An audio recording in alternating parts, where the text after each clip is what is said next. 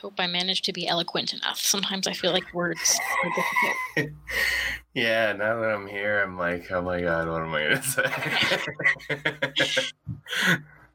And I have so many ideas and things that, I took away from playing the game, but I feel like a lot of it boils down to, it's just a good story and I had a good time. So I hope I don't sound like that. I think Charlie's got it figured out. Yeah, he's been doing this podcast thing for a while.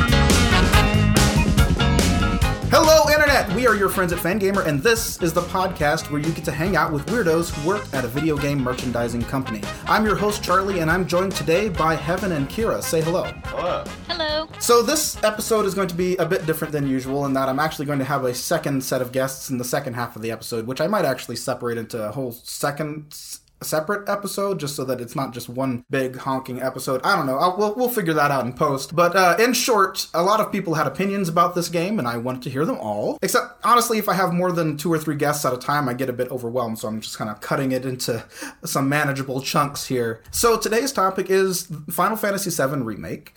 Heads up, if you didn't finish the game, yes, we will be discussing spoilers, so fair warning. If you've played the original Final Fantasy VII and not Remake, again, spoiler warning, since there is a lot that happens in Remake that doesn't happen in the original, and in fact, it's kind of hinted that the story will depart more in the sequels, at least that's the impression I got. So yeah, one last thing before we jump in. We have a new guest here, Kira. Kira, time is short, but would you mind briefly introducing yourself? Hi, I'm Kira. I'm part of the general Fangamer community. I've done some work down at Fangamer. I've worked some cons, and I've done some work at headquarters, and I'm a gamer, an artist, and writer, and kind of independent creative type. Perfect. Let's go ahead and get started. What's everybody's history with the original game? Well, personally, I did not play the original game. It came out when I was very young, and I hadn't started playing video games yet. And so my first exposure to Final Fantasy in general, and also specifically to Final Fantasy VII, was the remake. You were going in almost completely blind then. Yeah, pretty much. I knew a couple major spoilers for what's going to happen regarding major character deaths and things like that. But other than that, I really had no idea what the plot was, what the setting was. I didn't even know what Final Fantasy was. I assumed it was going to be medieval fantasy, and I was very surprised. For sure. Yeah, I think that's definitely the impression a lot of people have with Final Fantasy is I think it gets kind of equated with any other RPG, fantasy RPGs, especially the early ones, and I would say Dragon Quest in general, where, yeah, it's just medieval fantasy and that's it. But I think with Final Fantasy, it pretty quickly veered into more of a steampunkish vibe, and increasingly so as the series went on. And that's full in view here with Final Fantasy VII, where people are walking around as soldiers with machine guns, neon lights and all that stuff. So it's, yeah. So other than the stuff that you just kind of picked up through cultural osmosis, what were you expecting going into the remake? Well, my first experience with the remake was at PAX when I played the demo because a bunch of my friends wanted to play it and convinced me to join them. And I had a blast. Basically, I knew Cloud is a character, and we're allowed to say spoilers, right? Sure, yeah, go ahead. Yeah, and I knew Aerith dies, which I'm really still sad about, and I know it. I still don't know how I'm going to react to that in the remake, but it's not going to be good. That's basically all I knew, and I basically knew the name Sephiroth, but that's pretty much it. I didn't really know anything about these characters. So playing through that initial demo section, which is just the first chapter, really got me hooked because something about just the gameplay and the way it's that active turn-based RPG battle, the way it's this kind of innovative system that I hadn't really, at least personally, been exposed to before. That was really intriguing me because at first I found that really difficult. I was like, how do I stop in the middle of this active combat to issue commands? But then I kind of quickly, I think, adjusted and my brain kind of went, oh, so it's like an RPG, but also I'm going to try to get as many hits as I can in between this. Sure. I think something about, that gameplay style and just the story, I think, drew me in initially because it's this, sort of dystopian, very steampunk, anti-fascist narrative that I can resonate with right now. For sure. Yeah, it reminds me a lot of this game setting called Shadowrun, which is very much about, like, big corporations have mostly taken over the world, and the players are usually just people who try to, like, live outside of that or just live within this terrible system, and I don't know, sometimes they'll try to fight it, I don't know, it depends on what kind of campaign you're working on, but it gives a completely different feel. But that also feels like something that we could very well ourselves end up in if we're not careful. Yes. What about you, Heaven? I remember seeing you say something about how you are sort of obsessed with Final Fantasy VII? Oh, yeah. So I missed it when it first came out on the PlayStation 1. But when I got a PSP in high school, one of the games that I played on that was Crisis Core, which is the prequel to Final Fantasy VII. And I immediately fell in love with it. Zack continues to be my favorite character in the entire universe of Final Fantasy VII. So, of course, because I love the prequel so much, I had to go back and check out the original, which I had heard was on the top of everyone's best game of all times lists for quite a while, it seemed like. So I did go back and play the original. It was around the time when everyone seemed to be like, it really hasn't aged well. Like, the backgrounds are hard to see. Everyone looks like a balloon animal. But when I played it, I was like, no, this is great. You are all right. I haven't heard the balloon animal comparison before, and I'm just cracking up. That's a good visual. So, yeah. Since then, I've played Dirge of Cerberus and watched Advent Children, and I haven't read all the novels or anything yet, but... Wait, there's novels? Get to it. Oh, yeah. Oh, like official novels? I heard that apparently some of the characters from the remake actually came from the novels, like Leslie and Murray. They came from the novels originally. Yeah, so these wonderful new characters that we met have existed the whole time, it turns out. Wow. Oh my gosh. All right, I've got to look into this pretty soon. Oh, yeah. Yeah, suddenly I want to get into all this too, because I don't know, I'm getting to the point of like hyperfixation where I'm like, oh man, this is my newest obsession. I love this game and I want to, everything to do with this game. Like I really want to, so I really want to go and play the original, which is what I started doing. And it's been filling in the gaps, obviously, from the remake and things I didn't quite get, but still I have a lot of questions, and I just love stories that are told in such a way that you have plenty of questions, but there are still enough answers provided to keep you going. And so that's something that I guess has been really drawing me in about this title. For my part, I can say that I was like 12 whenever the game came out, and I knew how to play RPGs a bit. And I was really excited for this one because I had played some of the older Final Fantasies, but the first time I played through the game, I played with with cheat codes, like with a Game Shark. So I had it set up to where everybody was constantly using limit breaks. So I just breezed through the game pretty much, which was a bit weird. It wasn't until a lot later that I actually played through it properly, but it was still just a lot of fun, and I was really into it. I did play a little bit of Crisis Core, but never finished it. Oh. Yeah, and I it seems like it really has to go some really interesting places. I don't remember why I stopped, other than maybe I just didn't want to carry my PSP around with me all the time. And I have Dirge of Cerberus, but never actually played it. I did watch Advent Children, which I gotta say wasn't super into, because it made things a lot more anime than I had envisioned the world to be to begin with. Yeah. And it feels that way even with the remake, which is I guess somewhere in between, where every once in a while Cloud will do these crazy physics defying things.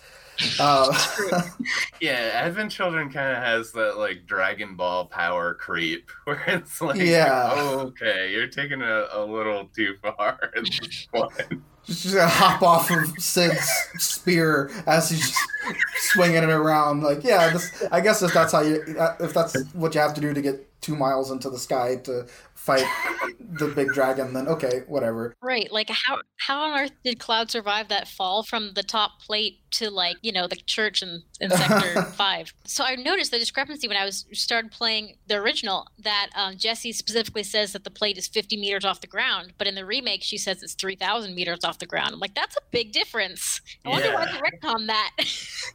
They must and they made it so much bigger, so it's so much less probable that Cloud would have survived. So now I'm like, great, explain that one to me. Yeah. Hey, he hit a bunch of pillows on the way.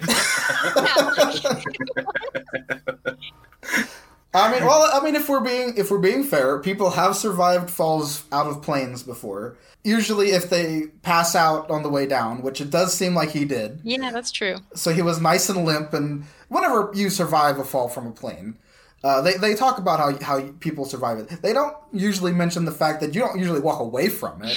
You do still need medical attention. Yeah. Cloud was just ready to go. He was ready to fight Reno. Yeah, that was a tough fight too. Before we get into the nitty gritty and just let's get an idea of what did you guys think of the remake generally. Let me get your general impressions of it, and we can get granular as you talk about certain things that really stand out to you.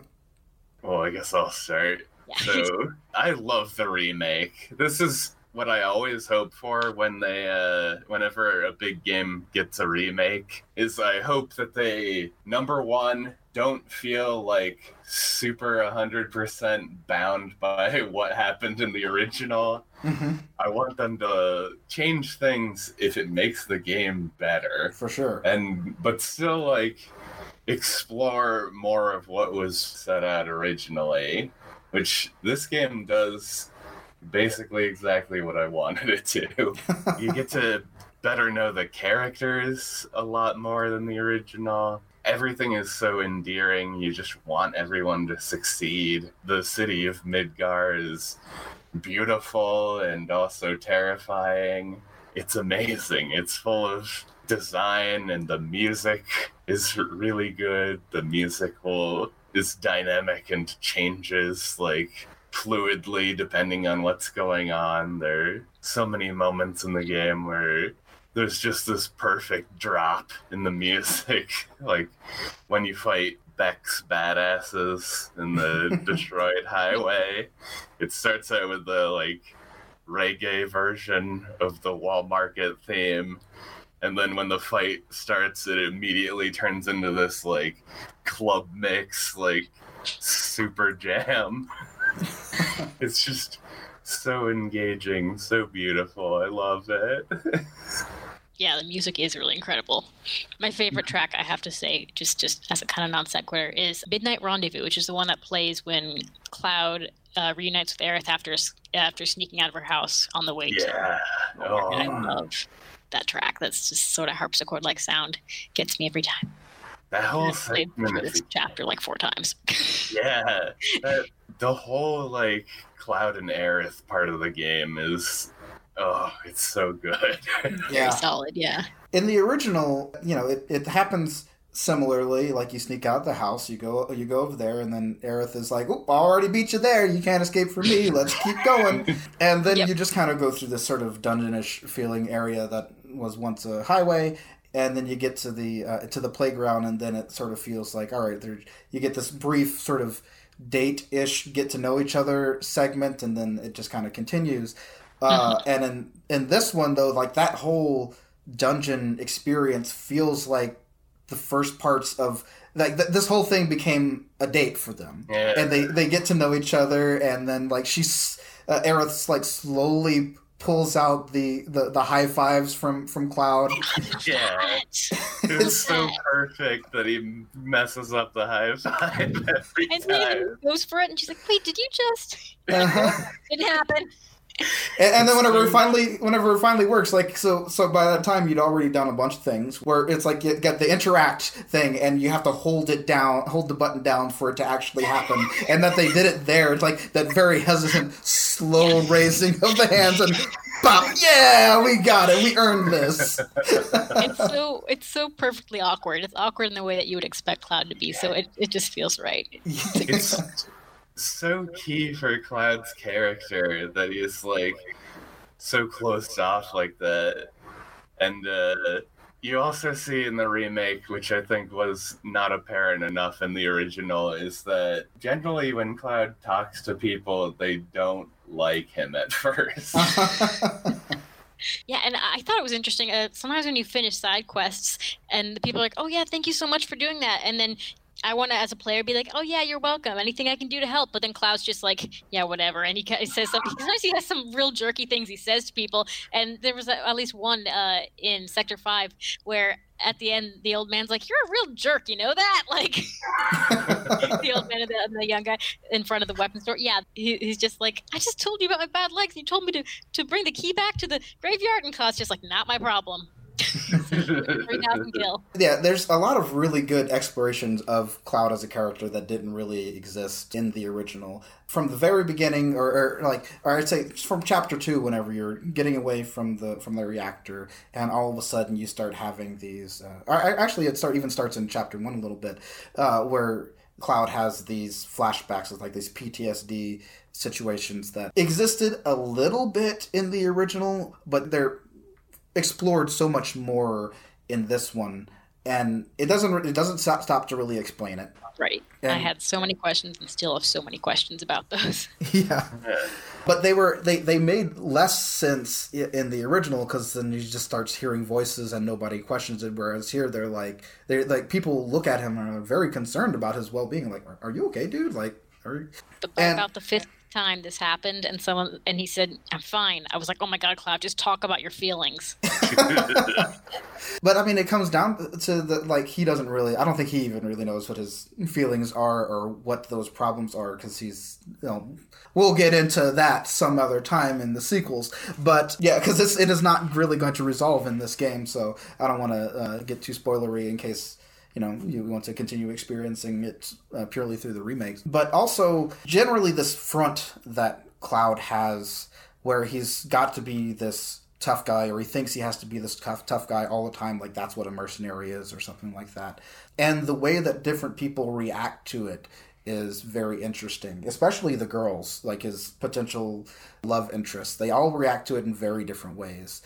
Tifa, I think she believes it. She believes that this is who Cloud is, and maybe she gets hints that that's not necessarily the case over time, but especially at the beginning, like she sees this hard creature that he's become, and it scares her. Like, she doesn't like that. Right. And then there's Aerith, who she sees it as an act, and she sees right through it, and she has no patience for it whatsoever. She punches holes in his ego constantly.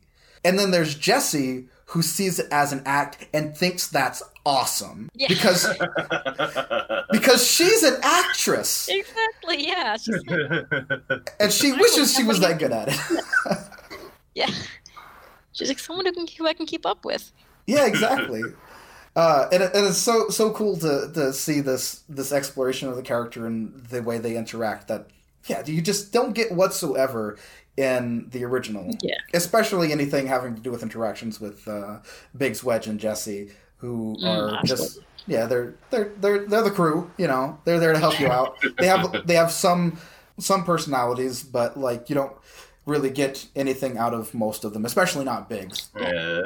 I was disappointed going back and playing the original how little I get to see of them, and I was like, this is like my family. These are my friends coming out of the remake and going into the original. I was like, that's it. They're no longer in the story. That's all I get. And it was weird. For sure. One thing I wanted to touch on before we move too far past this was that this is maybe a little bit off of the direct topic, but I think it's relevant, was that the whole of the original to me feels so fast-paced because of the amount of content they put into it, that it kind of gave me this sort of narrative whiplash where I felt like I was just being dragged around like a dog on a leash who didn't want to actually walk.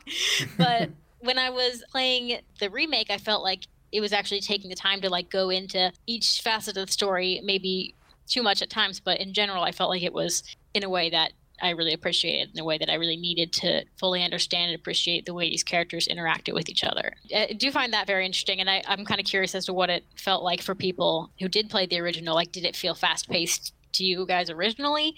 or did this one feel very drawn out? No, what's interesting is having played the original first, or having played Crisis Core first, and then the original play felt so slow.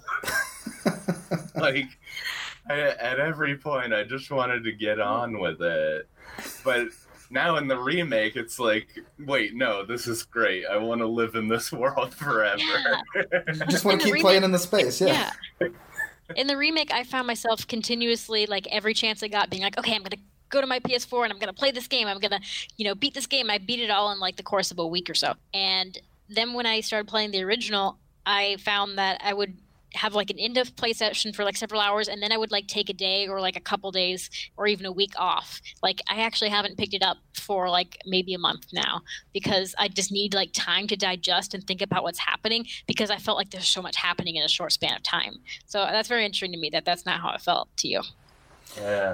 Yeah, I mean, looking back at the original and the first time I played through it, I was just so along for the ride that I didn't really stop to question most of what was happening or why. And it wasn't until later that I looked back as like, man, Midgar is such a focal point of the game, especially at the beginning, but like we don't spend really almost any time there. Like, what is this huge city that we just don't really get to see, especially like, up on the plate? It's a lot weirder in hindsight than it was at the time.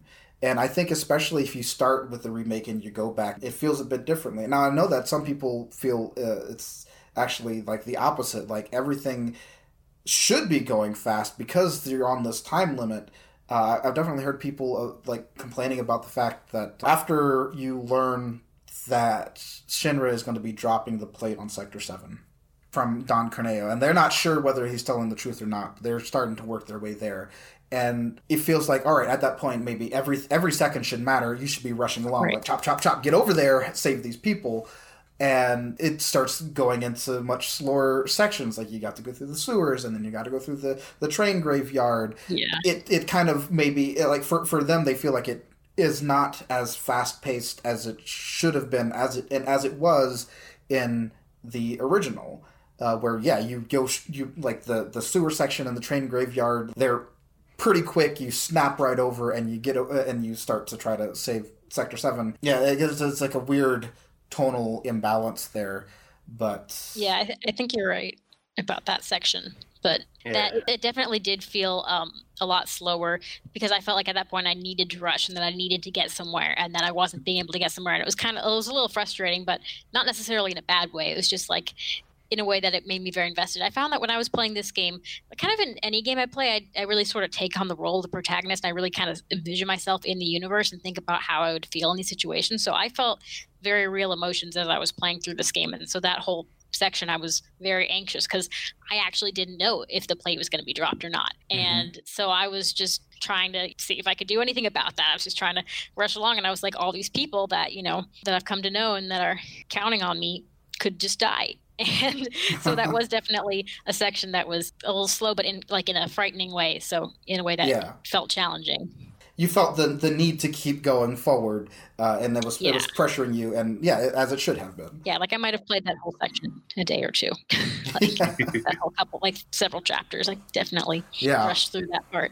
There's a lot of aspects of the game that I'd like to cover, and I feel like our time is running out pretty quick here. I guess let's see. So let's kind of go over what are some of your favorite moments from the remake? Oh, I love when Cloud shows up with the motorcycle in Shinra headquarters. And they all make their daring escape. That was super badass. It was very over the top, but I loved it. It needed to be over the top at that point. And I was like, yeah, this is funny. Actually, one of my probably favorite moments was when Heidegger says, who are you lot? And then Barrett's like, Avalanche. And then Barrett's like, local florist. And then we have Red 13 who's Lab Rat Dog. I just burst out laughing, and I had to pause the game because I was cracking. I was like, yep, that's pretty much it. And I was trying to explain the whole thing to my sister who doesn't have a clue what this game is about. I was like, and it's funny because I was like, oh, never mind. Yeah, it's only really as funny as that in context, and you kind of have to have been through all this with these people up to that point. I was like, yeah, it's pretty much true. What about you, Heaven? I already talked about the Cloud and Aerith bit so much. Just the interactions between all the characters is so great. Like, later on when you're going through the underground and Aerith and Tifa have the little interaction and they have talking. some great interactions. Yeah, they're talking behind Cloud's back right in front of him. You're a pack chocobo. I love that.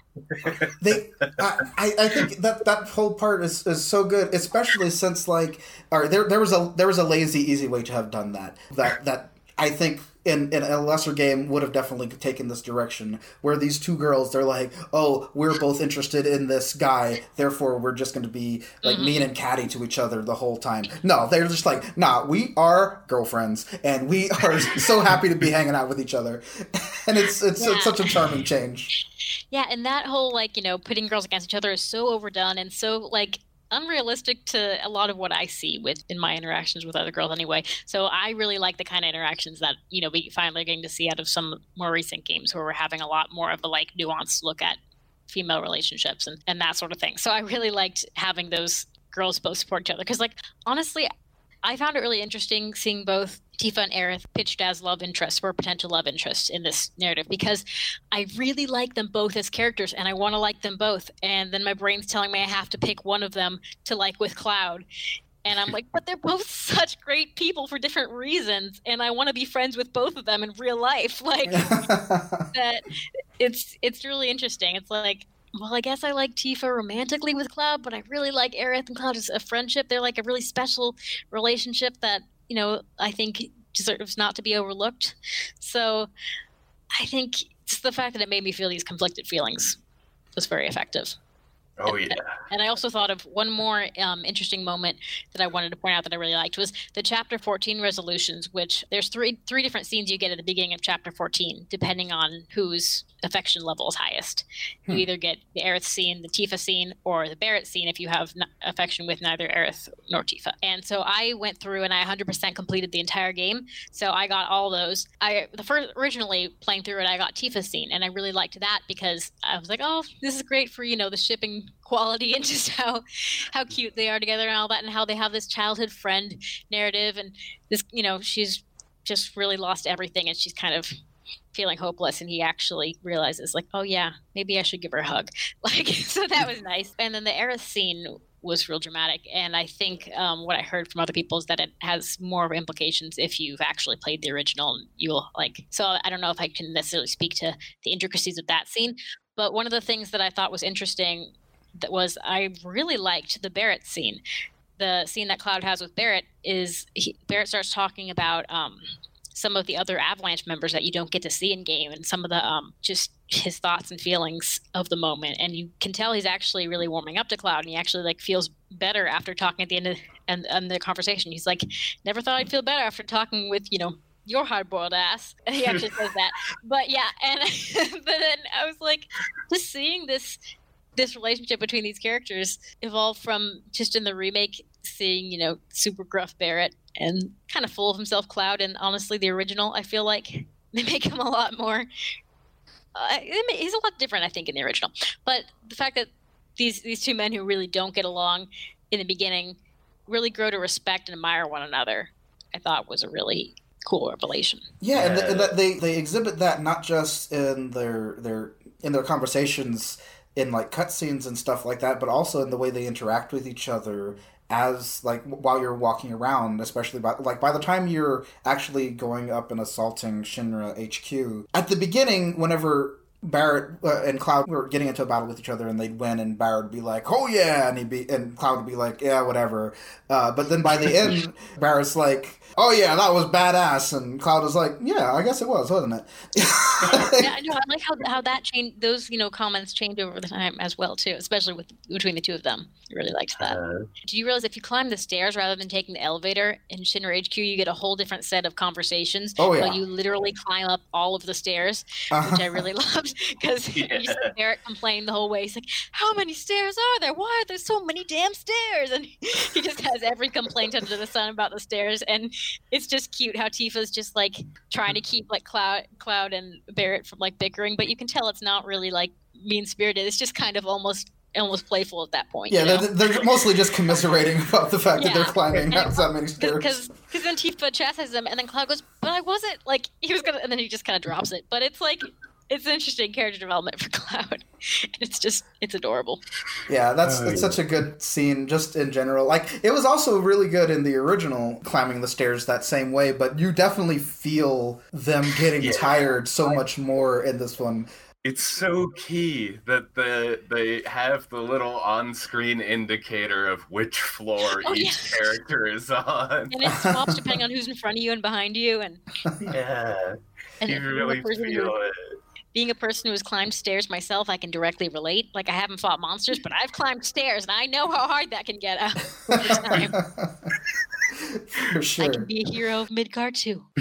There's a couple of other good differences between the original and the remake that I want to explore. One is a fairly small thing, and it's just the fact that Cloud in the remake never goes down to the avalanche planning room. You know it's there. Right? Yeah, I noticed that.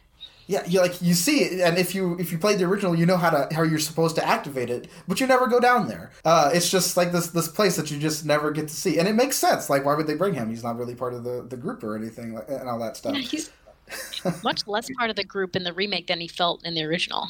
Yeah. But another really cool moment that I remember just feeling really good about is, so after Cloud and Aerith get to the playground, and then they see Tifa go by in the Chocobo cart, Cloud runs up and is like, whoa, what's going on? Are you okay? And she's like, no, yeah, I'm going, this is my choice, I'm going over to get some information. And he's like, oh yeah, you're very capable, I'll just let you go ahead and do it. And then he just gets off. And then it's Aerith that's like, no, she's in danger. What are you doing? Go. Let's go save her. But I just really appreciate this trust that Cloud has in Tifa, and absolutely. And how it's everybody else that starts to make him worry. Between Aerith and Johnny and everybody else, it's so funny. I would say that my favorite part is just generally the whole wall market sequence. Yeah. It's just so good. Just going from one place to another, meeting all these characters. A lot of them are very new. Everything having to do with the Honeybee Inn is just awesome. Oh, it's fun. Yes. Oh, they did it so well in this game. I'll play through the whole chapter just to get to that sequence. Yeah. Even though I'm bad at the dancing minigame. I did not do great the first time I did the dancing sequence, and I was like, no, I gotta start over. I don't mind watching this. The only problem is that I really wanted to stop playing the sequence, and I just wanted to watch the dance. Oh yeah, I know, right? I just want to be able to watch the dance. I almost wanted them to replay it just so I could watch it after I finished that section, because it's so good. And you know what I really wish they would do? I really wish that they would publish a behind the scenes video of the original choreography and the original dancers, because they had to have an actual group of dancers in there learning choreography and dancing, because it's incredible choreography. And as someone who comes from a dance background, I would find it super interesting to watch how that's done and translated into mocap. That would be something I would really like to see in the future. The real life version of that. Yeah, exactly. So many of the little scenes that made Wall Market interesting, not only the Honeybee Inn, but the gym. The gym is so funny. You go and do squats. When Cloud gets a hand massage, you kind of the original, it's kind of the implication is that something else is happening because you don't really see it. But no, in this one, she's just really good at giving hand massages, and she blew Cloud's mind through his hand. And the Hell House fight, of course. Oh goodness. Which kind of seemed like a throwaway thing in the original. It's just some random monster. What the hell? Yeah, Hell House and I have history, as heaven knows. Oh, yeah. Because I decided to play through the entire game in hard mode because I decided to 100% complete it. And I actually started streaming on Twitch for the first time ever just because I got so frustrated trying to beat Hell House in hard mode that I needed my friends to watch me and support me while I did that. So I actually have started streaming because of this game, but specifically because of the Hell House fight. And it took me, I don't know, how many tries did it take me the first time? Oh, it was hours. It was a lot. It was like at least 5-6 hours straight, something like that. And I finally beat it. And then the second time I did it, it was like immediate. That was like a cry. I was like, are you kidding me? Hard mode boss fights, because you hit the level cap, it becomes a game of just getting the right materia and getting the right techniques. You really gotta get intimate with the game system. Yeah, and you really feel like a tactician of, you're overseeing this whole fight, and I really enjoyed that challenge. If that was necessary, that'd be one thing. Like, I'd be like, nah, this is stupid. Like, why? Right. But since it's hard mode, like, none of it's necessary. Yeah. So it's fine. Like, yeah, you want to go challenge yourself against Hell House? Cool. Sounds great. And yeah, I also managed to beat it eventually on hard mode. And yeah, I think the thing that messed me up a few times was not keeping an eye on whenever it spits out those little tonberries. Those tonberries! Oh my gosh. It drove me absolutely insane. Yeah, they're ridiculous. I definitely think that, though, Hell House is the hardest hard mode fight. I don't think that there's any harder fight after that. Like, there definitely were some that still I had to, figure out. But, like, the one that requires the most precision in terms of dodging and when to heal, when to... And just how long it is. Yeah, that's true. And just how much magic you have to use and all that. Which it's so hard to use magic in hard mode because No items. Hard mode, you don't recover MP from benches or from completing quests. It's a whole other challenge. Yeah, I feel like Hell House would be potentially impossible if you weren't planning on fighting Hell House from earlier in the chapter. Because you might have just accidentally used up your MP. Because, I mean, you've been through an entire tournament by that point. Yeah, I had like 20 MP on Aerith by the time I started that in hard mode. And I was like, oh, crap. I had to use a lot of soul drain. Yep. But I like that the game was something that initially, actually, when I originally did the normal mode demo, I was like, oh, this is kind of hard. And I was like, I'm maybe not so good at this. But then I got to a point when I had played through the whole game where I was like, yeah, I totally got this system down. And it got to such a point that it was a game that I love so much that it actually was something I wanted to take the time to learn how to do in hard mode. And it was something that I really kind of went the extra mile to challenge myself with. And the fact that the game, was able to challenge me and interest me enough to absolutely 100% complete it. Like, I got all the trophies. I also got all of the little play log criteria checked off. I did absolutely everything. It's the fact that it was able to entice me to do that, I just think speaks a lot to the quality of this remake. I haven't actually finished playing it on hard mode. I think it does make me feel a little bit better to know that, yeah, Hell House is probably the hardest one, and that's pretty much downhill from there. Yeah, you did it. Did the hard part. So one particularly interesting thing that I really have to talk about is what are they called? The Whispers, and just generally the role that they play in this game, because they were completely non-existent in the original. And at first I was really hesitant about them because it seemed like, oh, these are the things that are going to make certain that things go the way that they went in the original. Right. In the future, I'm going to go and, we're going to have to go save Aerith, and, like, we know that, all right, Sephiroth's going to drop. Let's run up to her, and as you're trying to, like, cross over some stuff to get to her, like, these things are going to be in my way, and I'm going to have to try to swim through, and they're not going to get there in time, and she's going to die.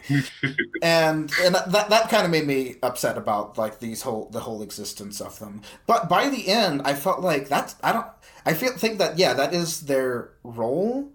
But the fact that you get to fight them off and sometimes like change things by fighting them off makes me think that things can actually go very differently in the future of this game. Like, that's why I don't refer to this game as the Final Fantasy VII Remake. I think its name is Final Fantasy VII Remake. Both because, it is a remake of the original, but also you might be able to sort of remake the story, and it shows up in several different ways. Like in the original, whenever the plate falls, or sometimes even before the plate falls, like Biggs, Wedge, and Jesse are dead. They're dead. They're not coming back. I know. It's sad. But in this one, you get to find Wedge, and like he seems like he's fine. Like whenever you leave him, and then you see the plate fall on him, and it's like, oh no, this is a terrible way for him to have to go because he's just saving his cats. But then you go and find him, and you pull him out, and I actually don't know what happens to him in Shinra headquarters. Like I looked away for a moment, and I just see him like fly out a window or something. Like what did I miss? So I don't know what's going on there. And there's also the implication that Biggs is fine too, because you see him at the end of the credits, you see him upstairs in the Leaf House recuperating. Exactly. And so that just makes me wonder, okay, what about Jessie? Yeah, exactly. Jessie okay. I love her. So, yeah, I just like, all right, so things are changing. You're moving the needle in this game a bit. And that makes me really excited to see where this series continues to go. Especially at the end when we see that there's the possibility that Zach may have lived. Okay, yeah, there's that weird part. That whole ending sequence, like, all right, so spoilers a bit for Kira. I'm sorry to have to. Okay. I understand. But I'm very excited to learn more. So there's several visions that people have of the end of the game, like the end of the original, and it's like, all right, this is the fate that is awaiting you, and the characters are like, no, that sucks. I don't like that fate. Can we do anything about this? And I think the game is trying to tell you, yes, you can do something about it. That's awesome. Like, yeah, it's a real bummer ending in a lot of ways in the original, and you might be able to do something about it, and that's wild. That is so cool, and I'm really excited. Yeah, the whole thing feels a lot like a love letter to people who played the original and who, inscribed it in their hearts and really took a lot out of it, because it seems like there's a lot of kind of lines that are included in there for the sake of people who were really affected by Aerith's death, and for people who have really been like internalizing, thoughts about these characters for a really long time. And I'm probably not the best person to speak to this, but but it's interesting seeing just, how much of a cultural phenomenon this game was and has continued to be because of this remake. I also want to say, now that you're reminding me, near the end of the game, Aerith has this, like, speech that seems, like, prepared. And she tells Cloud, like, this is the crossroads of destiny, and, like, stuff like that, and, like, don't fall in love with me, it'll end poorly. That brings it up in a second playthrough, noticing the way Aerith acts in a really subtle way. Like, there are parts where when they're first, like, escaping the church, and Cloud's like, what's the deal with all these freaking ghosts? And Aerith stops and says, like, I think they're... And then she hesitates and says, like, never mind. And they just keep going. Mm-hmm. Like, she's discovering things about the world and, like, holding it in. I think that has a lot of implications, knowing that Aerith has this, like, deep connection with the world that she's learning as they go. Mm-hmm. Yeah, that was super intriguing. I can't wait to see more of that. All right, well, unfortunately, I think we're just about out of time, and there's so much we didn't really get to cover, and that sort of bums me out. We did get to talk about the music a bit. We definitely got to talk about the mechanics a little bit, so that's good. But I feel like there was a lot more to say about the music in general, like, the way it's all works in this new version. And you get to just kind of collect them, and how different it is from the original, and how it's more incidental than in the original. But all right, well, unfortunately, we are out of time because I've got to start preparing for my second set of guests. So thank you all both for making the time to talk to me about this game. Thanks so much for coming and talk to me about this. Oh yeah. Yeah, thanks so much for inviting me, both of you, and I was really excited to be able to be part of the podcast. So yeah, we're going to take a little break, or possibly we're going to end this episode, and then we'll be coming back with a couple more guests, so stay tuned.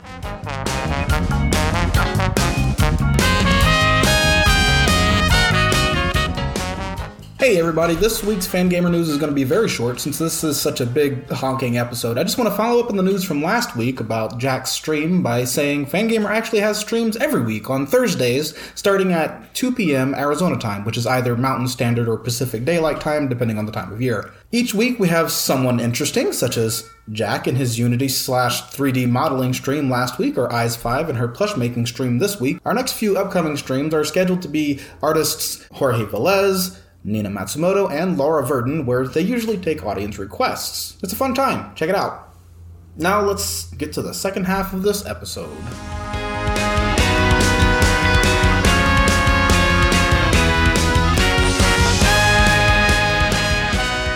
Hello Hello, Internet! Welcome back to Your Friends at Fangamer, the podcast where you get to hang around with weirdos who work at a video game merchandising company. I'm your host, Charlie, once again, and I'm joined this time by John and Everdread. Say hello. Hello. Hey, it's me, Everdread. Wow.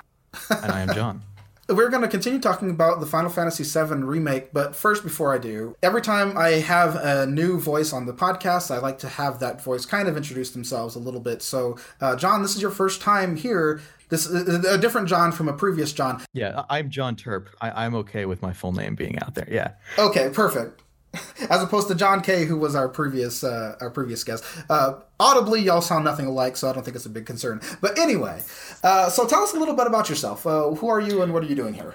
Yeah, I'm a relatively new hire here at Fangamer. I'm working on like game development and publishing side of things for now, given how we're all remote. Mm-hmm. But yeah, no, I come from a game development background. I've been working in the industry for about 6 years now, doing porting and development help and consulting and flying around the world, helping studios ship games. That's pretty much it. So I think that'll provide, between you and Everdread, who also works on video games, has a history in that regard, that'll make this a very different half of the episode than the previous one, because the previous half we talked a lot about the story, the characters that we really liked, how we liked the music and stuff like that, comparing the original game and the new one in terms of story beats that we enjoyed. But I'm very interested to see how y'all think about it from a development perspective. Going in, though, let's start a little bit by asking, what was your experience with Final Fantasy VII before the remake? I remember, so this was before I had a PlayStation, back when, it was the hot new console, and I visited a friend's house, and they had Final Fantasy VII. So me and a group of other kids are kind of visiting. We were watching the game being played, and I remember this feeling of like, this is totally new. No game has been like this. This is kind of blowing my mind. And then I remember it was like another kid who had never played it either. He was trying it at this kid's house. So it's like the very start of the game, and he actually messed up. And he left is it Jessie? He left her kind of trapped and continued through it. He made the mistake there. And then like the kid who owned it was like laughing, kind of like, you're going to have fun with that. And he ended up losing because of it. And I was like, wow, the game actually, so that whole sequence worked really well. You could really mess up in this game. It almost made it more ominous and interesting than the experience of like this surprising play out of a game that just seems so beyond anything I'd ever experienced before. It was really momentous. And I played it very soon after I got a PlayStation and I got the game. And then like I was super excited to play it, but my sister actually took it and started playing it instead, and I couldn't play it. And I forgot. I got something else afterwards. And I actually hadn't played Final Fantasy VII until years later, where I went through the entire game. It was such a quick drop. It really was a surprise. It was a moment in gaming history where like you just didn't expect to see something so different from everything else. It was on everybody's mind at the time. And if I can give some further context to that situation, that's like really at the very beginning of the game, I believe, whenever you're going to blow up the reactor, and then you set the timer, and then you're working your way out, and something blew up, and it lands on your companion Jessie, and you can just on your way pretty much just stop and talk to her, pull her out, and get going. And you have to do it. If you do not talk to her, she will stay stuck. Yeah, you need her to get out, and there's a timer. And so if you pass her up and just keep heading out, you'll get to the point where you need her again, and you're like, oh no, I need to go get her. And then you have to run back and waste all that time. And yeah, you're much more likely to just end up getting blown up with the reactor at that point. Yep, it's a rough lesson to learn. And was there really any other point in the game that does it? It was like a weird, for a starting sequence, it was such a weird, like, high stakes thing that it worked really well for building tension in the game. Like, that sort of set the tone. There are definitely certain parts of the game where if you misperform in the overworld segments, it will punish you, like on the train into the second reactor fight. I believe if you don't push through the train during the ID scan, it will just dump you out farther down the tracks. Okay, yeah. And it makes you walk quite a way. So there's stuff like that. There's stuff where it will punish you, which was out of the kind of language of design at the time for story elements to be affected that way. It's just so risky from a design perspective of having like a straight up game over. Like for the person who has that happen to them, that really sucks. It's like a break off point. That's like having an alternative play out is much safer. But man, like as a kid, I thought that I was like, oh, like this friend of mine sucks, and I'm going to do better when I play it. Was how I kind of came away from that experience. So it worked really well in a communal way. They actually do that again without any pressure, though. Is if you climb up the rope to Shinra Tower, and you don't get the batteries from the junkyard guy first, you have to climb all the way back down again and go talk to him. So, John, what was your experience with this game before the remake? So when I was a kid, my exposure to PlayStation 1 was through my sister's boyfriend. And, he would always bring it over. And I think he brought over and left it over so I could play it. And I got up to the point of, at the end of Shinra Tower, when Genova breaks out and Sephiroth is there and there's blood everywhere. I got so freaked out by that one moment that I couldn't get past. I didn't want to play it anymore. And then I didn't pick it up again until I was like 20. For sure. So I've actually never beaten it. I've only ever just gotten out of Midgar. So pretty early on. I was inspired to go back and play it because the remake came out, though. So in the previous section, we talked a lot about things that have changed between the original and this one. That whole terrifying section where you wake up in the original, where you wake up in the prison. And you just start seeing dead people and blood everywhere, and this ominous situation as you work your way up. I feel like that's pretty absent from this one, and it was so important in the original that I still am fascinated by it to this day. I think a lot of when it comes to the actual story of the differences between the two games, the density of the original's Midgar and how surprising it is repeatedly, that was really memorable. Taken as a whole, if you have to play it a bunch of times repeatedly, it's the only thing you ever experience, it gets a little boring. But the first time you play through Midgar, it really keeps a level of tension and pulls you through really effectively. And that's part of it. That build up to Shinra Tower, then things are really going off the rails there. And because it goes at a very quick pace where it pulls you in, you're not spending too long dilly-dallying before that point. It's really strong. They had a hard job coming to essentially a Midgar remake and extending it out 10 times the length. That's a tricky situation. And there is a lot of things that they had to kind of make changes with, and not necessarily a lot of stuff that me or John may agree with were for the best. Yeah, what did you think of the game as you played it? What are some parts that stand out one way or the other?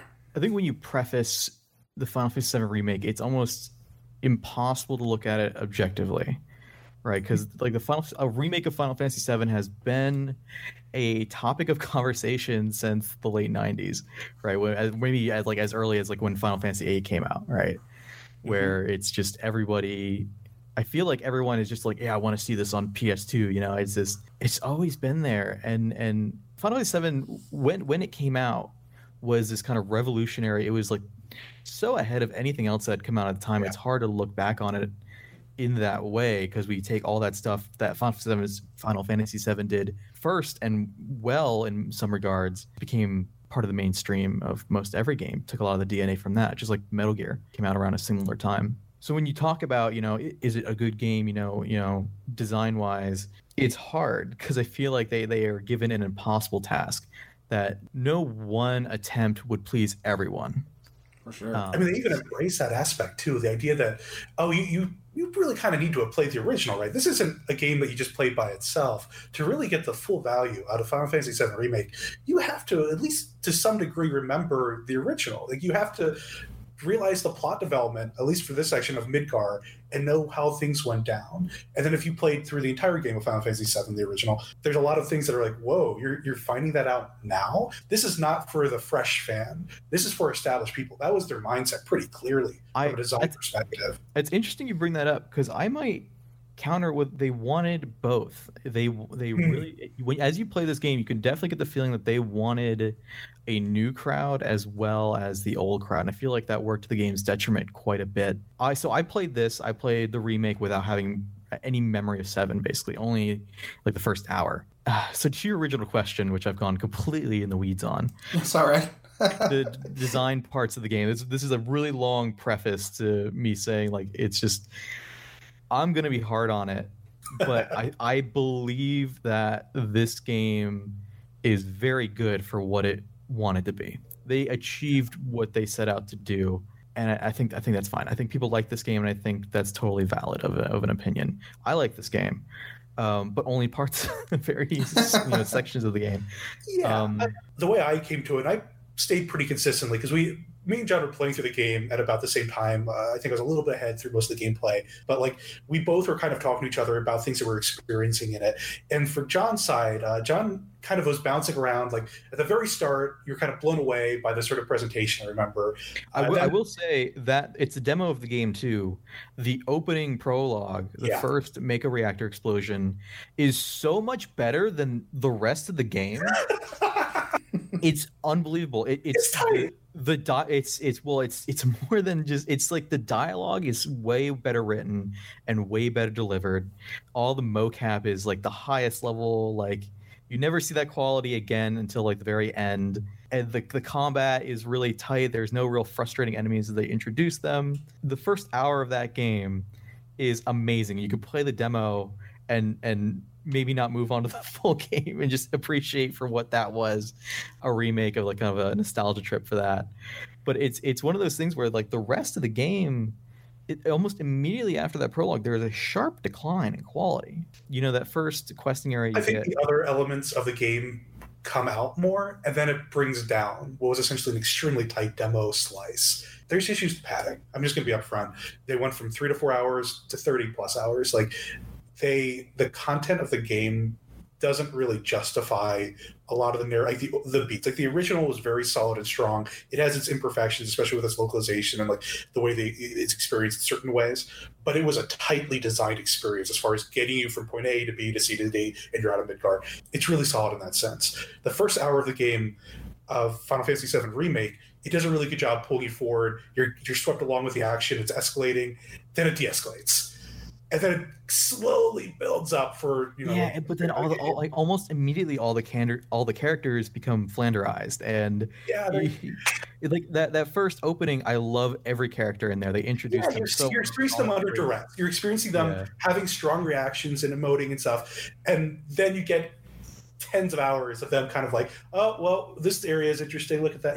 Just it's such a reduction of that experience. I came away and pretty solidly. I thought the start was very strong, and then I was like, okay, yeah, it's better than where I thought it was going to end up by a pretty far margin. That's where I always like imagining where an FF7 remake could land. The entire time I played the game, I was like, this is better. This is better than where I thought they could take it. This is doing its own things in enough ways that I like it. The sort of fan servicey return elements that are escalated, especially with like the Colosseum battle against the two mouths. So, but the escalate, they knew what to play up well, and that kind of kept me throughout.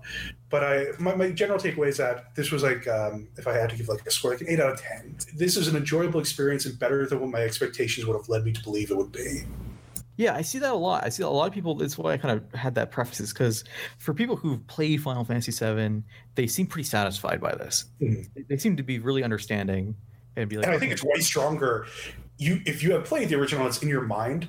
It is a significantly stronger experience because it's very clearly building on that experience in a lot of the situations that, like, a totally new, fresh player will get enjoyment out of them. But there's a depth there that's like, these nods and winks, you really should have played the first game to understand. Like, it helps a lot. It really does help the sort of flavor of the game. I can say that in the first part, one of my two guests was somebody who this was their first game in the Final Fantasy VII franchise, and they were super down for it. They were like, "Man, this has got me interested in playing more." It got them to go back and play the original. Final Fantasy VII, the original now too. Yes, they started on playing the original. That seems really common because, like, John Turp, you kind of went back and started playing again as you got deeper into the game because you wanted to. I swapped.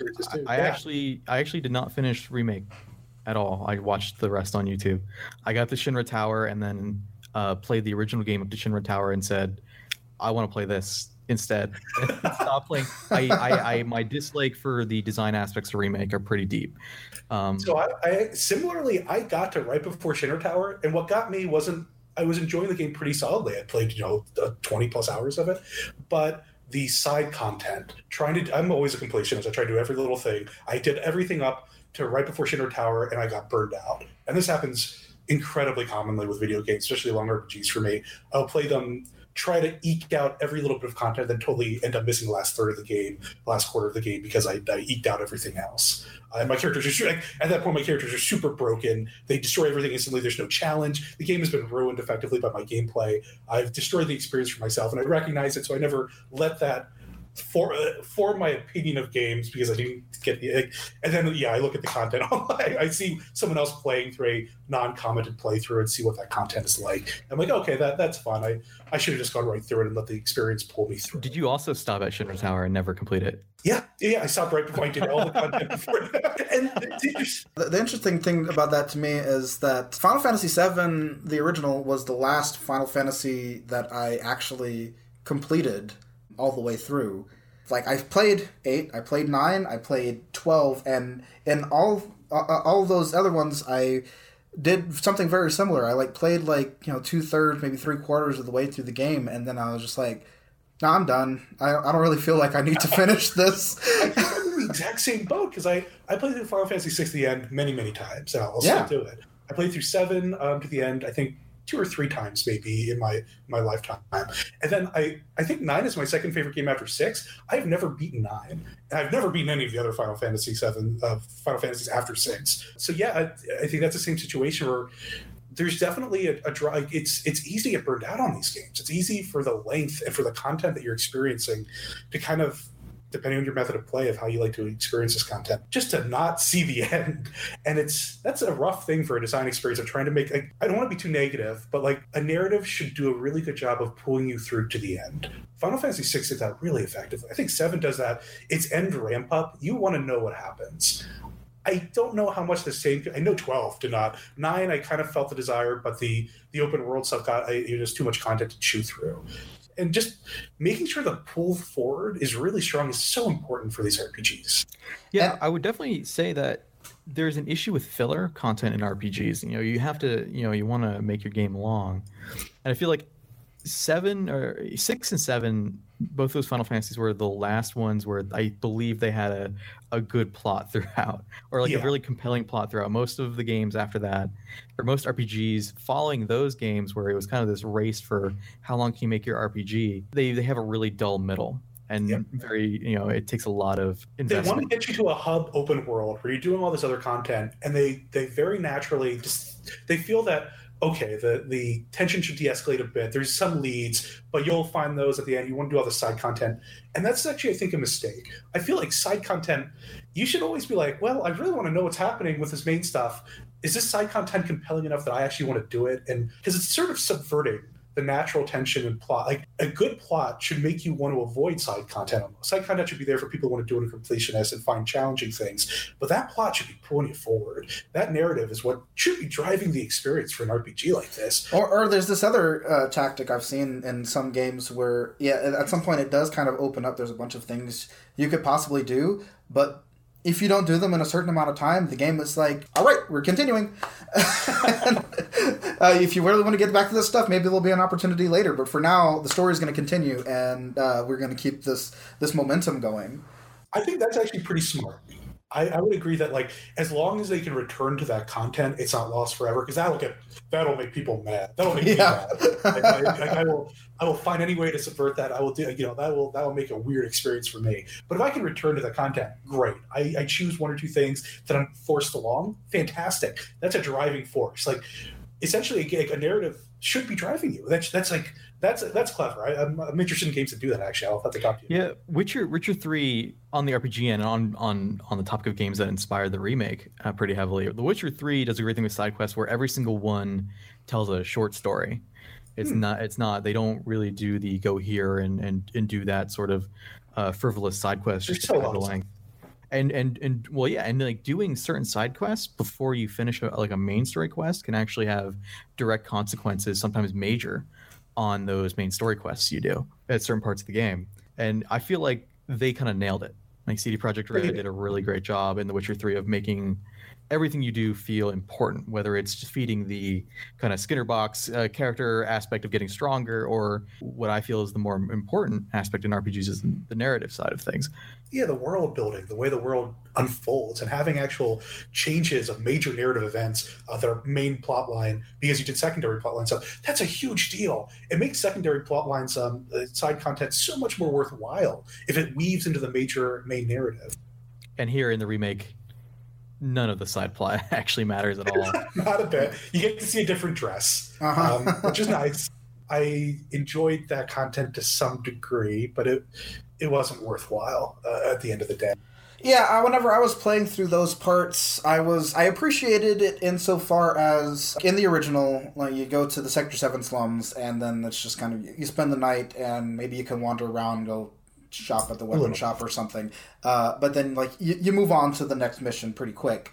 Whereas in this one, I kind of appreciated being able to just hang around, meet a couple people actually in the slums, and I was like, oh, this is kind of interesting. Sucks that all these people are going to die, but but I appreciate, like, maybe that'll make it more impactful later. And in the end, what it does is not that at all. Like, most of those people end up surviving, and I guess I can understand that, but it felt less impactful to me, more in hindsight, to have done all these side quests for these people who really didn't matter in the grand scheme of things.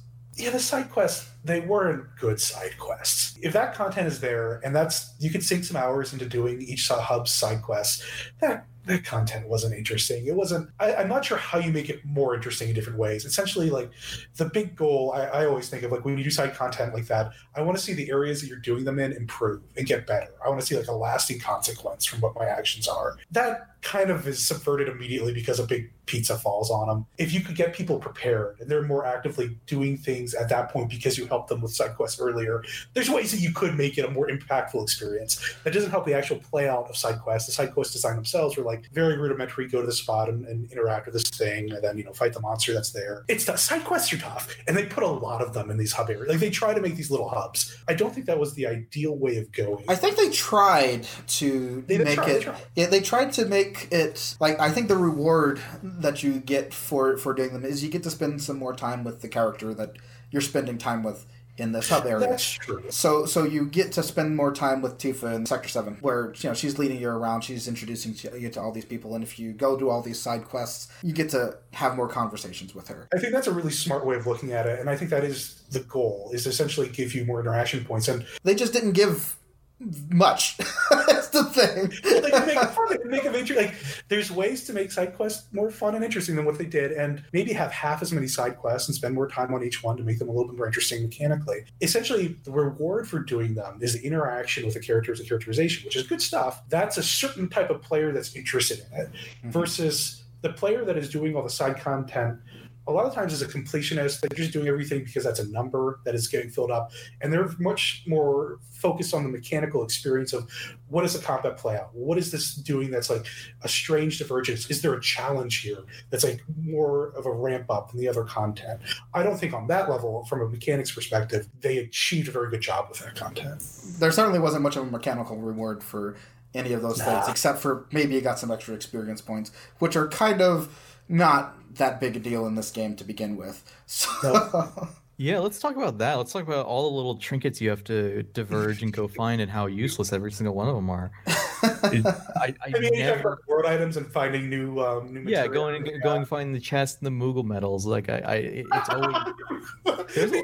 I believe there's a large amount of the game that is dedicated to just going and getting those things, and none of it actually matters at all. Let's talk about Moogle medals, because that's a design thing right off the bat. Moogle medals, so they're a currency that you get in this game that eventually, about, what is it, a third of the way through, halfway, eventually you go to a shop that you can buy items with the Moogle medals. Mm-hmm. The only way you get Moogle medals is by destroying completely Craft Bandicoot crates. They're doodad crates randomly put around areas, and they're random. What you get from them can be very crummy potions or Moogle medals, or maybe some other items that escalate a little bit, but they They're crummy items, so they're a very minor reason to destroy every box you see. You're supposed to slice every single box because they're randomized. And you do want Moogle Medal rewards. The shop has actually very important, like literally stat up items that, like, from a completionist perspective, is the most important thing you get is the permanent stat items. So it's important. The completionist wants to do this. It's random. So you might need to farm boxes to get enough Moogle medals. From a design perspective, just place them in the world. You can scale that. You can actually design it around how many they would like if they're a completionist or if they weren't a completionist,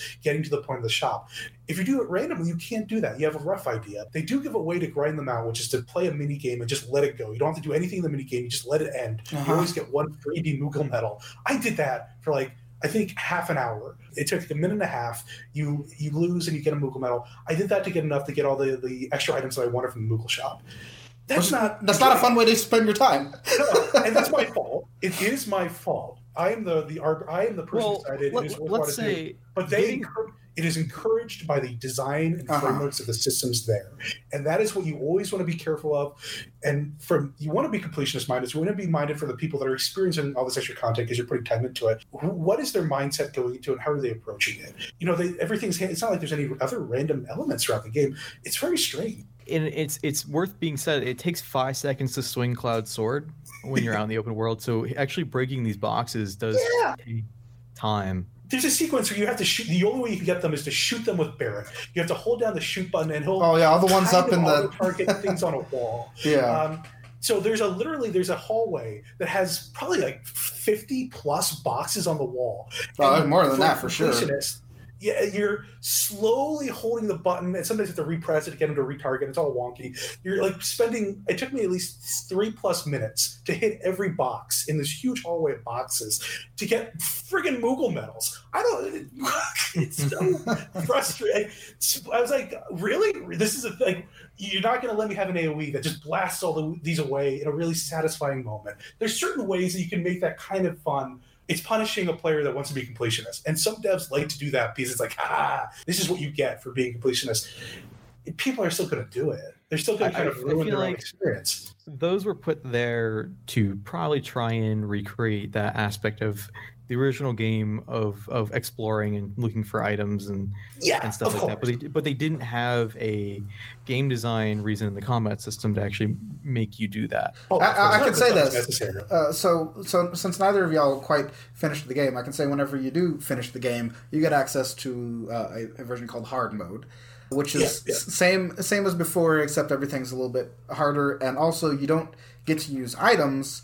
And whenever you stop to rest at a bench, you don't recover your MP. And so in hard mode, suddenly all those little boxes are a lot more valuable because some of them do give you recovery. Yeah, they can recover your MP, and for from the beginning to the end of the chapter, that's your only way to recover MP, other than getting into battles and having it very slowly recover over time or using abilities that do that. But yeah, you can't just rest.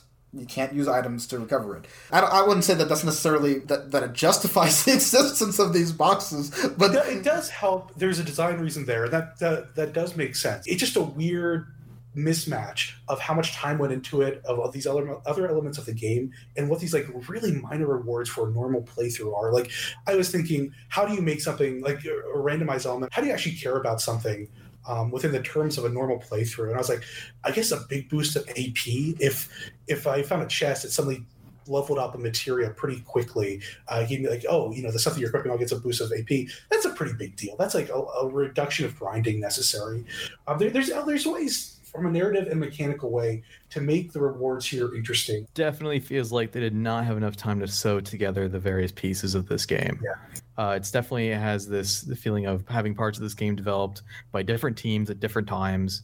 That's the hardest thing. I think Ubisoft spent the better part of 2 decades figuring that out and are just now kind of getting their hands on it. So it's not easy. Open world games are the hardest you could possibly make. How did you feel about the weapon system? So you get weapons throughout the game, and you can equip new weapons, and they set up a system where you can essentially slot in points to upgrade your weapon. So there's reasons to go back and forth between previous weapons depending. How did you feel about that, John? To me, it didn't matter. The weapons, what weapon you used never really mattered.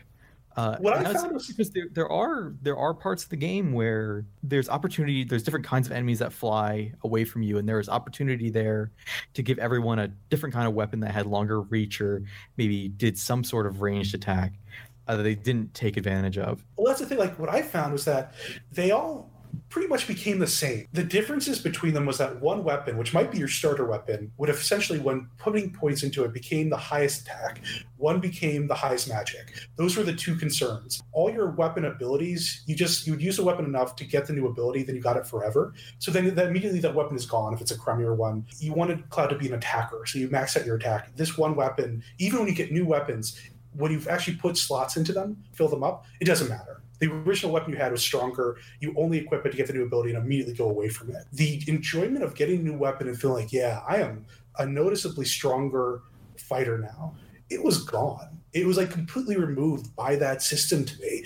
And it was frustrating. It was like, what was way more important was getting levels so I could sink a few extra points to get +7 attack or something on a random weapon. And the statification, the stat values were so off the wall weird to me. I couldn't understand from a design perspective why some weapons, like you put a few points in, you get +7 or you get +10 or +8, or I couldn't understand like a reasonable reason for these tiny differences. It didn't make any sense to me, and it felt like frustrating almost. I guess they're further differentiating the weapons between each other, but it was just a very sort of senseless implementation of a system that, with a little bit more time, a little bit more stewing, could have maybe gotten something a little bit more interesting. I think if weapons had more overt, unique modifiers to them, that could have been a bigger deal, but they didn't. There wasn't a huge enough difference for like the stat. It just didn't matter. As somebody who has played it in hard mode and pretty much maxed out most of the weapons, I can say that generally speaking, yeah, you found a weapon that you liked and you stuck with it, and especially as you got to the higher levels of each weapon, the differences between them became smaller and smaller over time. Yeah. So there was there's the one that's really good at physical attacks. There's the one that's better for if you like to use magic. Some of them have an emphasis on speed, especially for Tifa's weapons, and others might have an emphasis on defense. And I found those stats, those stats didn't really like attack and magic mattered. It felt like a game where, again, the other stats not nearly as important. I don't know, because I used Tifa a lot. Like, she was usually my main in any battle, and if you the difference for her between a high speed weapon and a low speed weapon, like, you felt it, or at least I did. Okay. Especially as it got up there and she's just like, bah, bah, bah, bah, bah, bah, and then she runs around to the other side before they get to attack. Like, you feel like you're floating like a butterfly and stinging like a bee. Yeah, can we talk about how much better Tifa plays than any other character in the game? For sure. It feels really, really good. I remember saying, like, you were kind of like, at the start you enjoyed the first area, then you were like, this is actually kind of feeling less than I was thinking. I was like, well, wait until you get your next party member, because they're fun to play. Their combat is actually enjoyable, and Tifa is way more active and interesting on that level. Tifa feels like it was made by a different development studio than any other of the party members in the game, because she plays very tightly like a Tekken character. And she's a brawler. It's like a beat 'em up, and it's effective. It's good for that combat system. She has aerials. It's great. Yeah. If you set up your shortcuts, you can definitely like chain combos into it. It's so satisfying. There's a few different ways to play with her. You can play her pretty straight, just do normal attacks and use up your bar, but like you can save it up, do a multi thing where like you're really dishing out damage. There is a good balance between how you wanted to play her.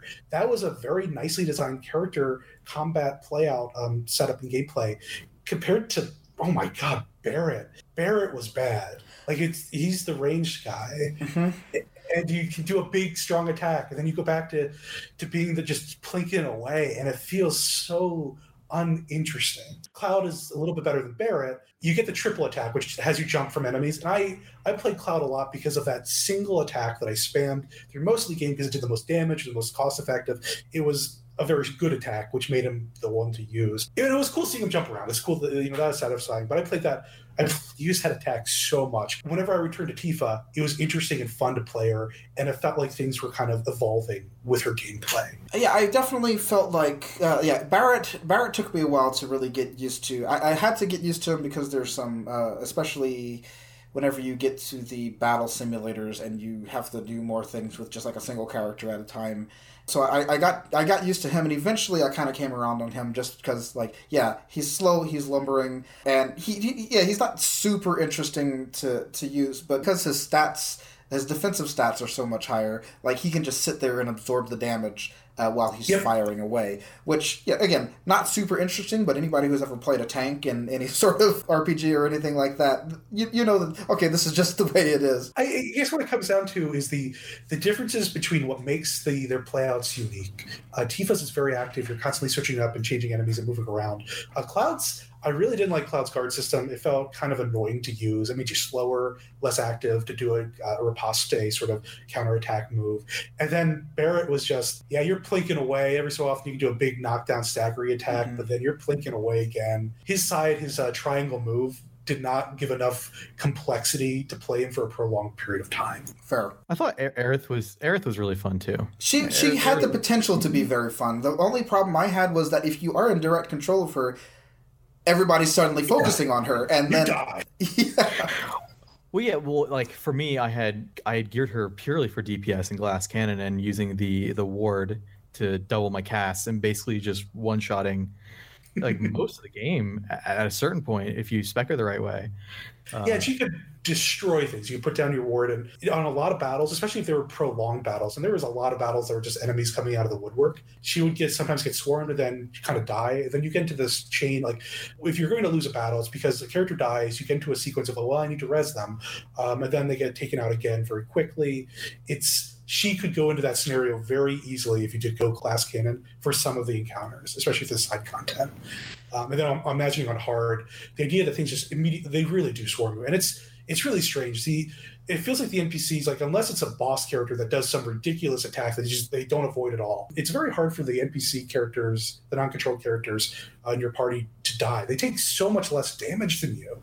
And then you can also outfit them to take even less damage with one of the trinkets. So like, it's always, if I'm the active character, I'm going to get hurt badly. I better make sure I'm pretty topped off. Everybody else, I can just kind of wait and let them go. But man, that reduced your options. That reduced what you could play effectively. So the way that I ended up getting around that, especially as I got into hard mode and I had to be a whole lot more tactical with my battles because otherwise I would lose, is it's very important to bounce around between characters mid-battle. Yeah. Aerith is great. Whenever she gets her ATB gauges up and you have everything set up, then you bounce over to her, let her, while everybody's still focused on who you were previously, you take that opportunity to let off your attacks and then bounce back before like they start swarming her too much.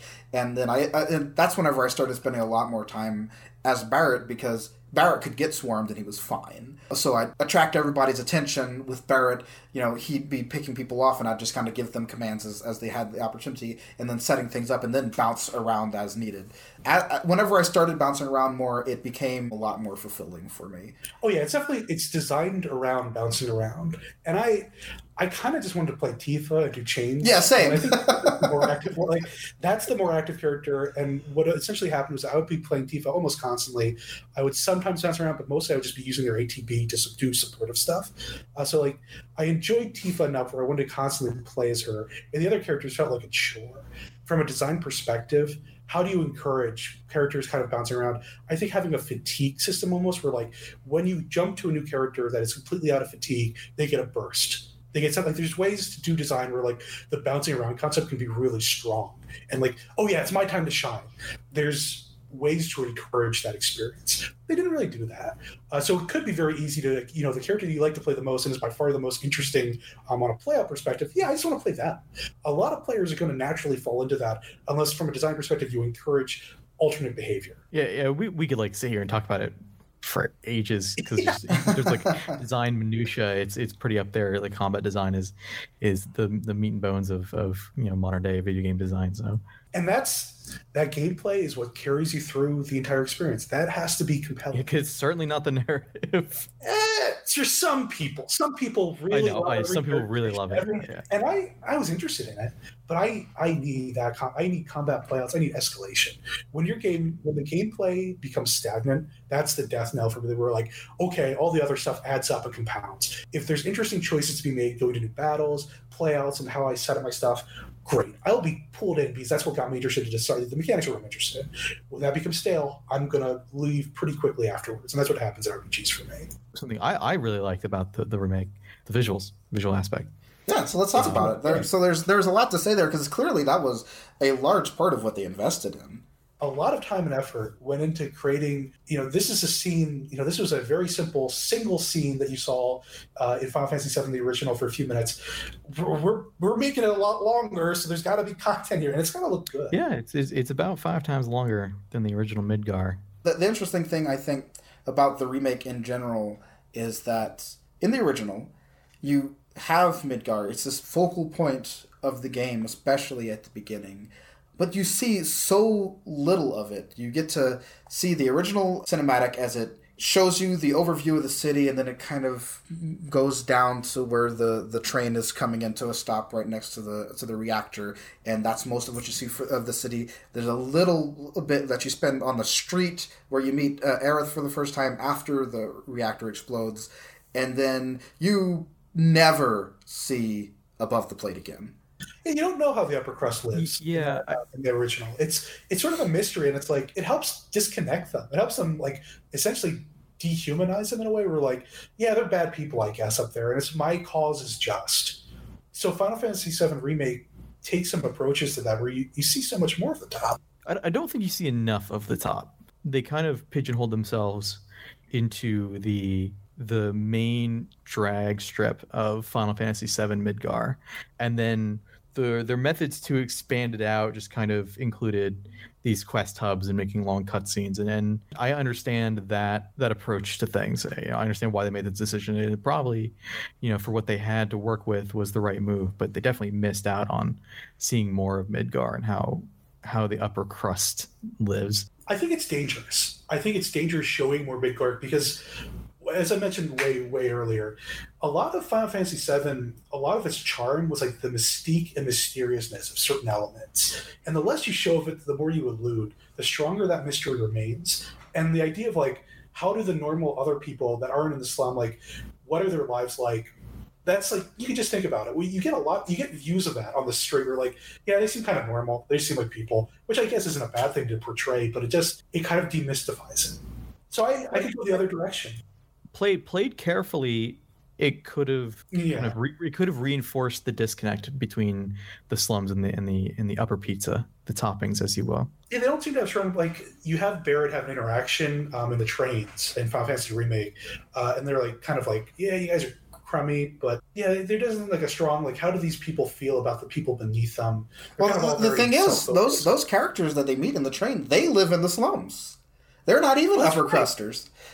Which makes you wonder, like, who the heck are these people who actually live up there? They never connect those dots, which is kind of frustrating. They never fill in those blanks of like why, because you can tell a whole good side quest about that guy who's on the train that Barrett yells at and gets mad at during the second reactor run. They do show Jesse's parents as far as the upper crust, so that's like they are the extremely strong Shinra supporters. I guess the behind the scenes sort of level almost.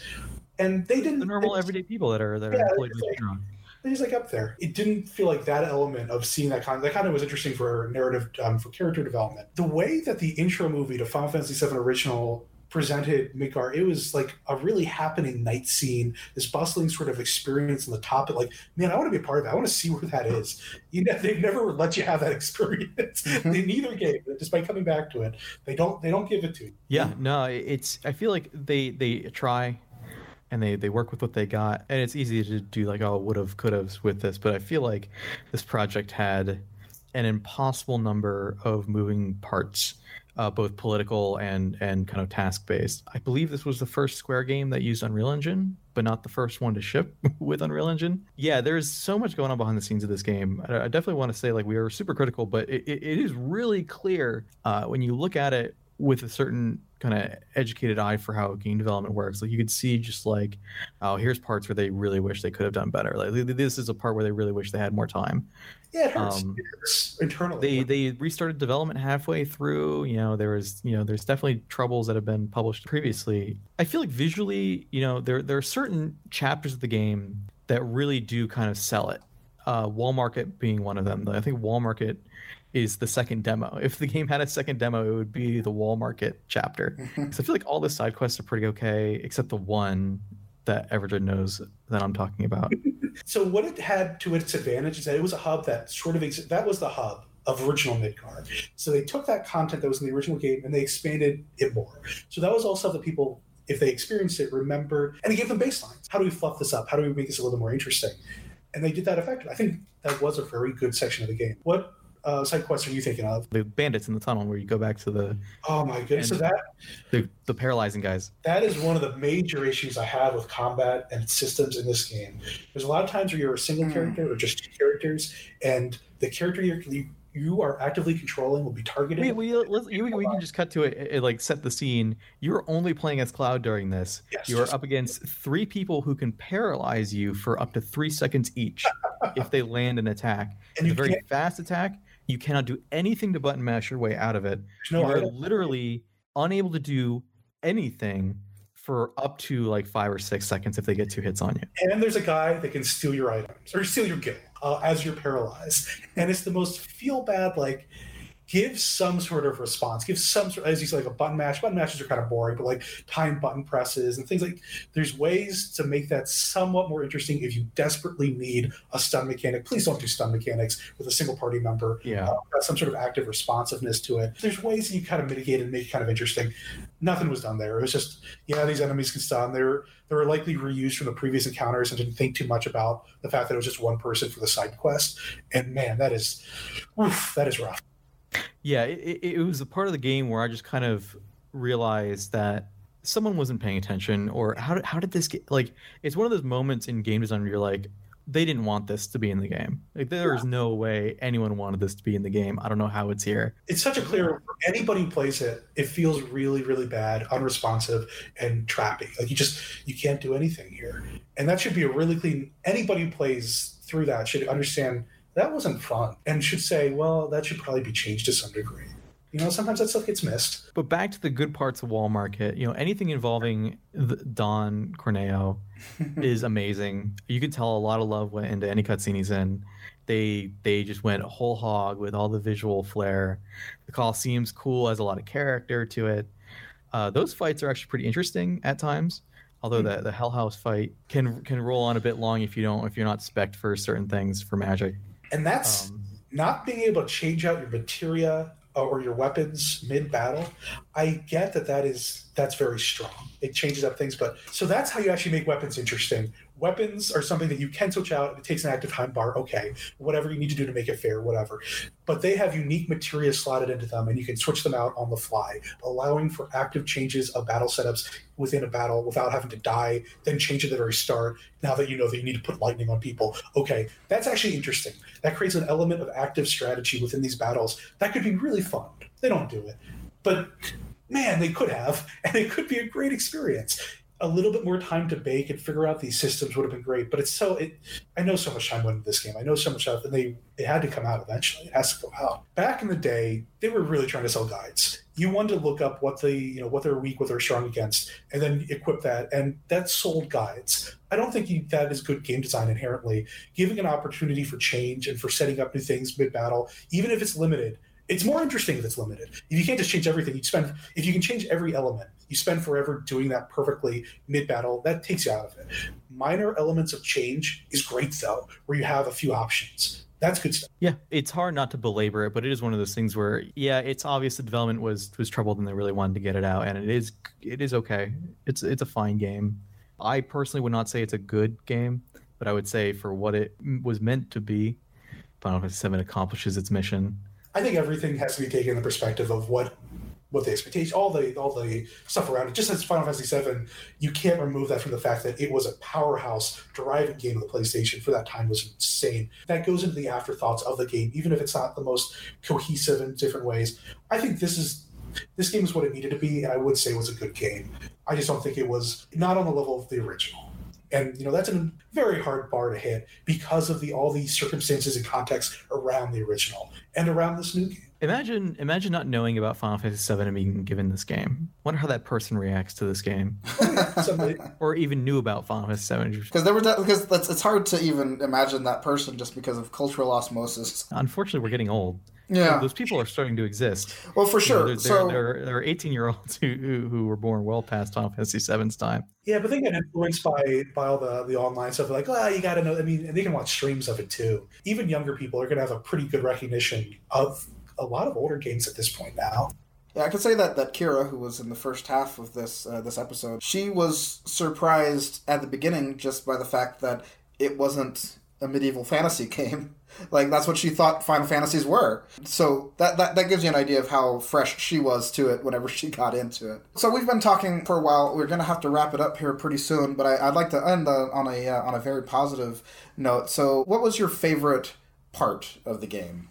Oh, I can definitely say Wall Market. Yeah, the first time you visit Wall Market is pretty well put together. It's funny, it's silly, it feels the most like the original game at times, and it feels like that's when the characters start kind of the chemistry in the writing, what's there is actually starting to come up, and yeah, it's just I think it's where the game sings, and then after that, it's just. For sure, yeah, I would actually agree that Wall Market, like just the whole part, from the time you kind of see Tifa getting dragged over there, up through whenever you fall into the hole at Don Corneo's, that's just a blast, almost start to finish. Man, what is my favorite part? It's actually pretty hard. I did enjoy Wall Market, but I wouldn't call it like, oh, this was a breakthrough. My experience here is really, really strong. I don't know if I really had that. It's a game where my most enjoyed experiences were sort of like having played Final Fantasy VII to completion in the past quite a while ago. It was like the little bits of recognizing the similarities and how they were different and what they were doing new that's interesting with them. And those were sprinkled throughout the entire game. Like, I don't think I could say a single defining point, but I'd say my favorite aspect of the game was just seeing differences and being surprised by the differences. And knowing, because I did watch content of the end, like seeing how they handled that to essentially cordon off Final Fantasy VII Remake for being just a remake. That's what makes me excited, again, for what the future content is going to hold as well.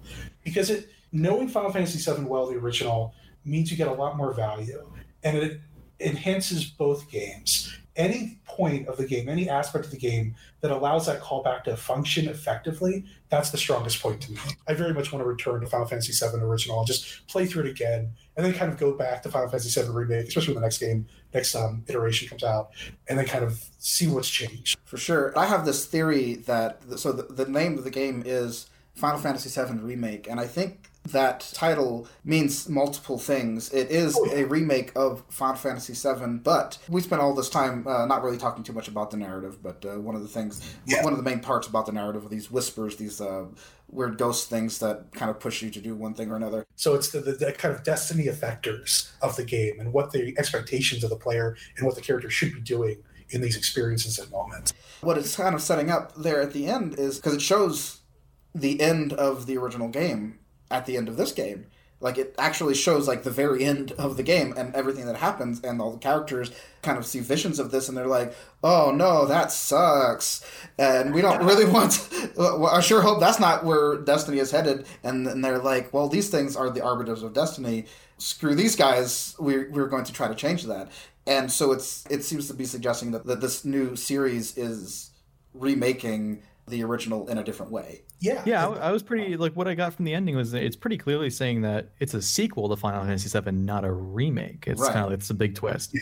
Is that, it's Aeris doing some time travel shenanigans. Well, I mean, they have determination. Aeris is very determined. And I liked it. So watching the content and, seeing how the playouts are going, I like that. It keeps, if you want to say the sanctity, I think it's a little bit high-minded, but the original intentions of Final Fantasy VII, they don't have to be tread upon at all with that scenario. Mm-hmm. And that was a major concern for people going to, like, how do you compete? How do you try to create a remake of a game and actually change things up? I feel like it's a very clever out for them. Yeah. Like, they knew they were never going to be able to satisfy the people who wanted their beat-for-beat remake. Yeah. So they had this very Nomura narrative device of the Death Eaters. The Whispers, yeah. I've seen some theories that the Whispers are like how the game devs perceives the fan base. You can't change this. You can't alter this event. I think it's interesting. I think they came up with a pretty clever narrative device to kind of lampshade a lot of the challenges they were given. There's a lot of really clever stuff going on in here, and I think they did the best with what they had. Before I understood what the Whispers were, I was and I sort of got into this pretty quickly in the gameplay. It was pretty clear that they were forcing along the original pathway. I was sort of dreading if Midgar was 30 hours or more, what the full Final Fantasy VII, completely true to the original narrative content. I don't know if I want to play that experience. I don't know if that's something that I will ever be able to consume. I am incredibly interested to see how they follow this up. Yeah. It's pretty clear that certain parts of Square really know how to make a great open world. The 14 team doing an amazing job. Although I really am wondering if they have the talent on deck to make a really great open world, and I hope they get those people on this project. Is it going to be a linear experience into slowly opening up an open world, or are they going to immediately try to put in open world concepts in the next one? It's going to be an Ubisoft open world game, Everdread. Oh, man. We're going to climb towers. We're going to climb windmills. We already climbed a lot of... You do a lot of climbing in Final Fantasy VII, I guess. But you don't do much revealing. You got to climb this tower. You got to reveal the surrounding side quests. And then you got an Ubisoft open world game. All right, I'll stop.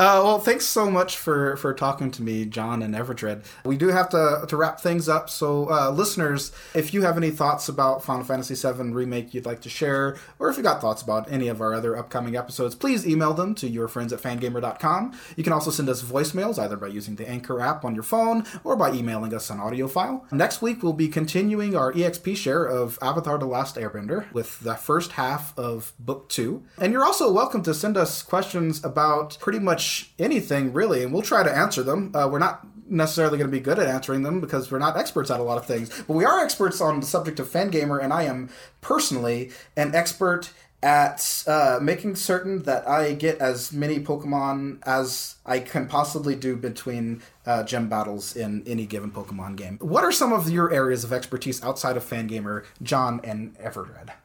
Back in the day, I was kind of known as a master or god of Photoshop. I don't know if I really agree with that. So you're a master of Photoshop of 10 years ago. Yeah. I think I live in a world right now where my work is my hobby. But yeah, I guess I have a pretty big interest in film and cinematography and stuff like that. All right. So that pretty much does it for this week. Any final thoughts? Final Fantasy VII Remake. It's its own thing.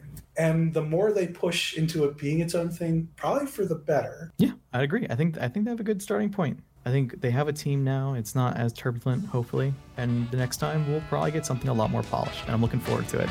Cool. Well, thank you very much, Everdread and John, for joining me this week. Listeners, if you would like to support this podcast, please consider buying something from the Fangamer store. Alternately, just share us with your friends, tweet about us, or even tweet at us. Thank you, Super Soul Brothers, for the music on this episode, and thank you, listener, for listening. We are your friends at Fangamer, trying to make someone smile today, and let's plan on hanging out again next week.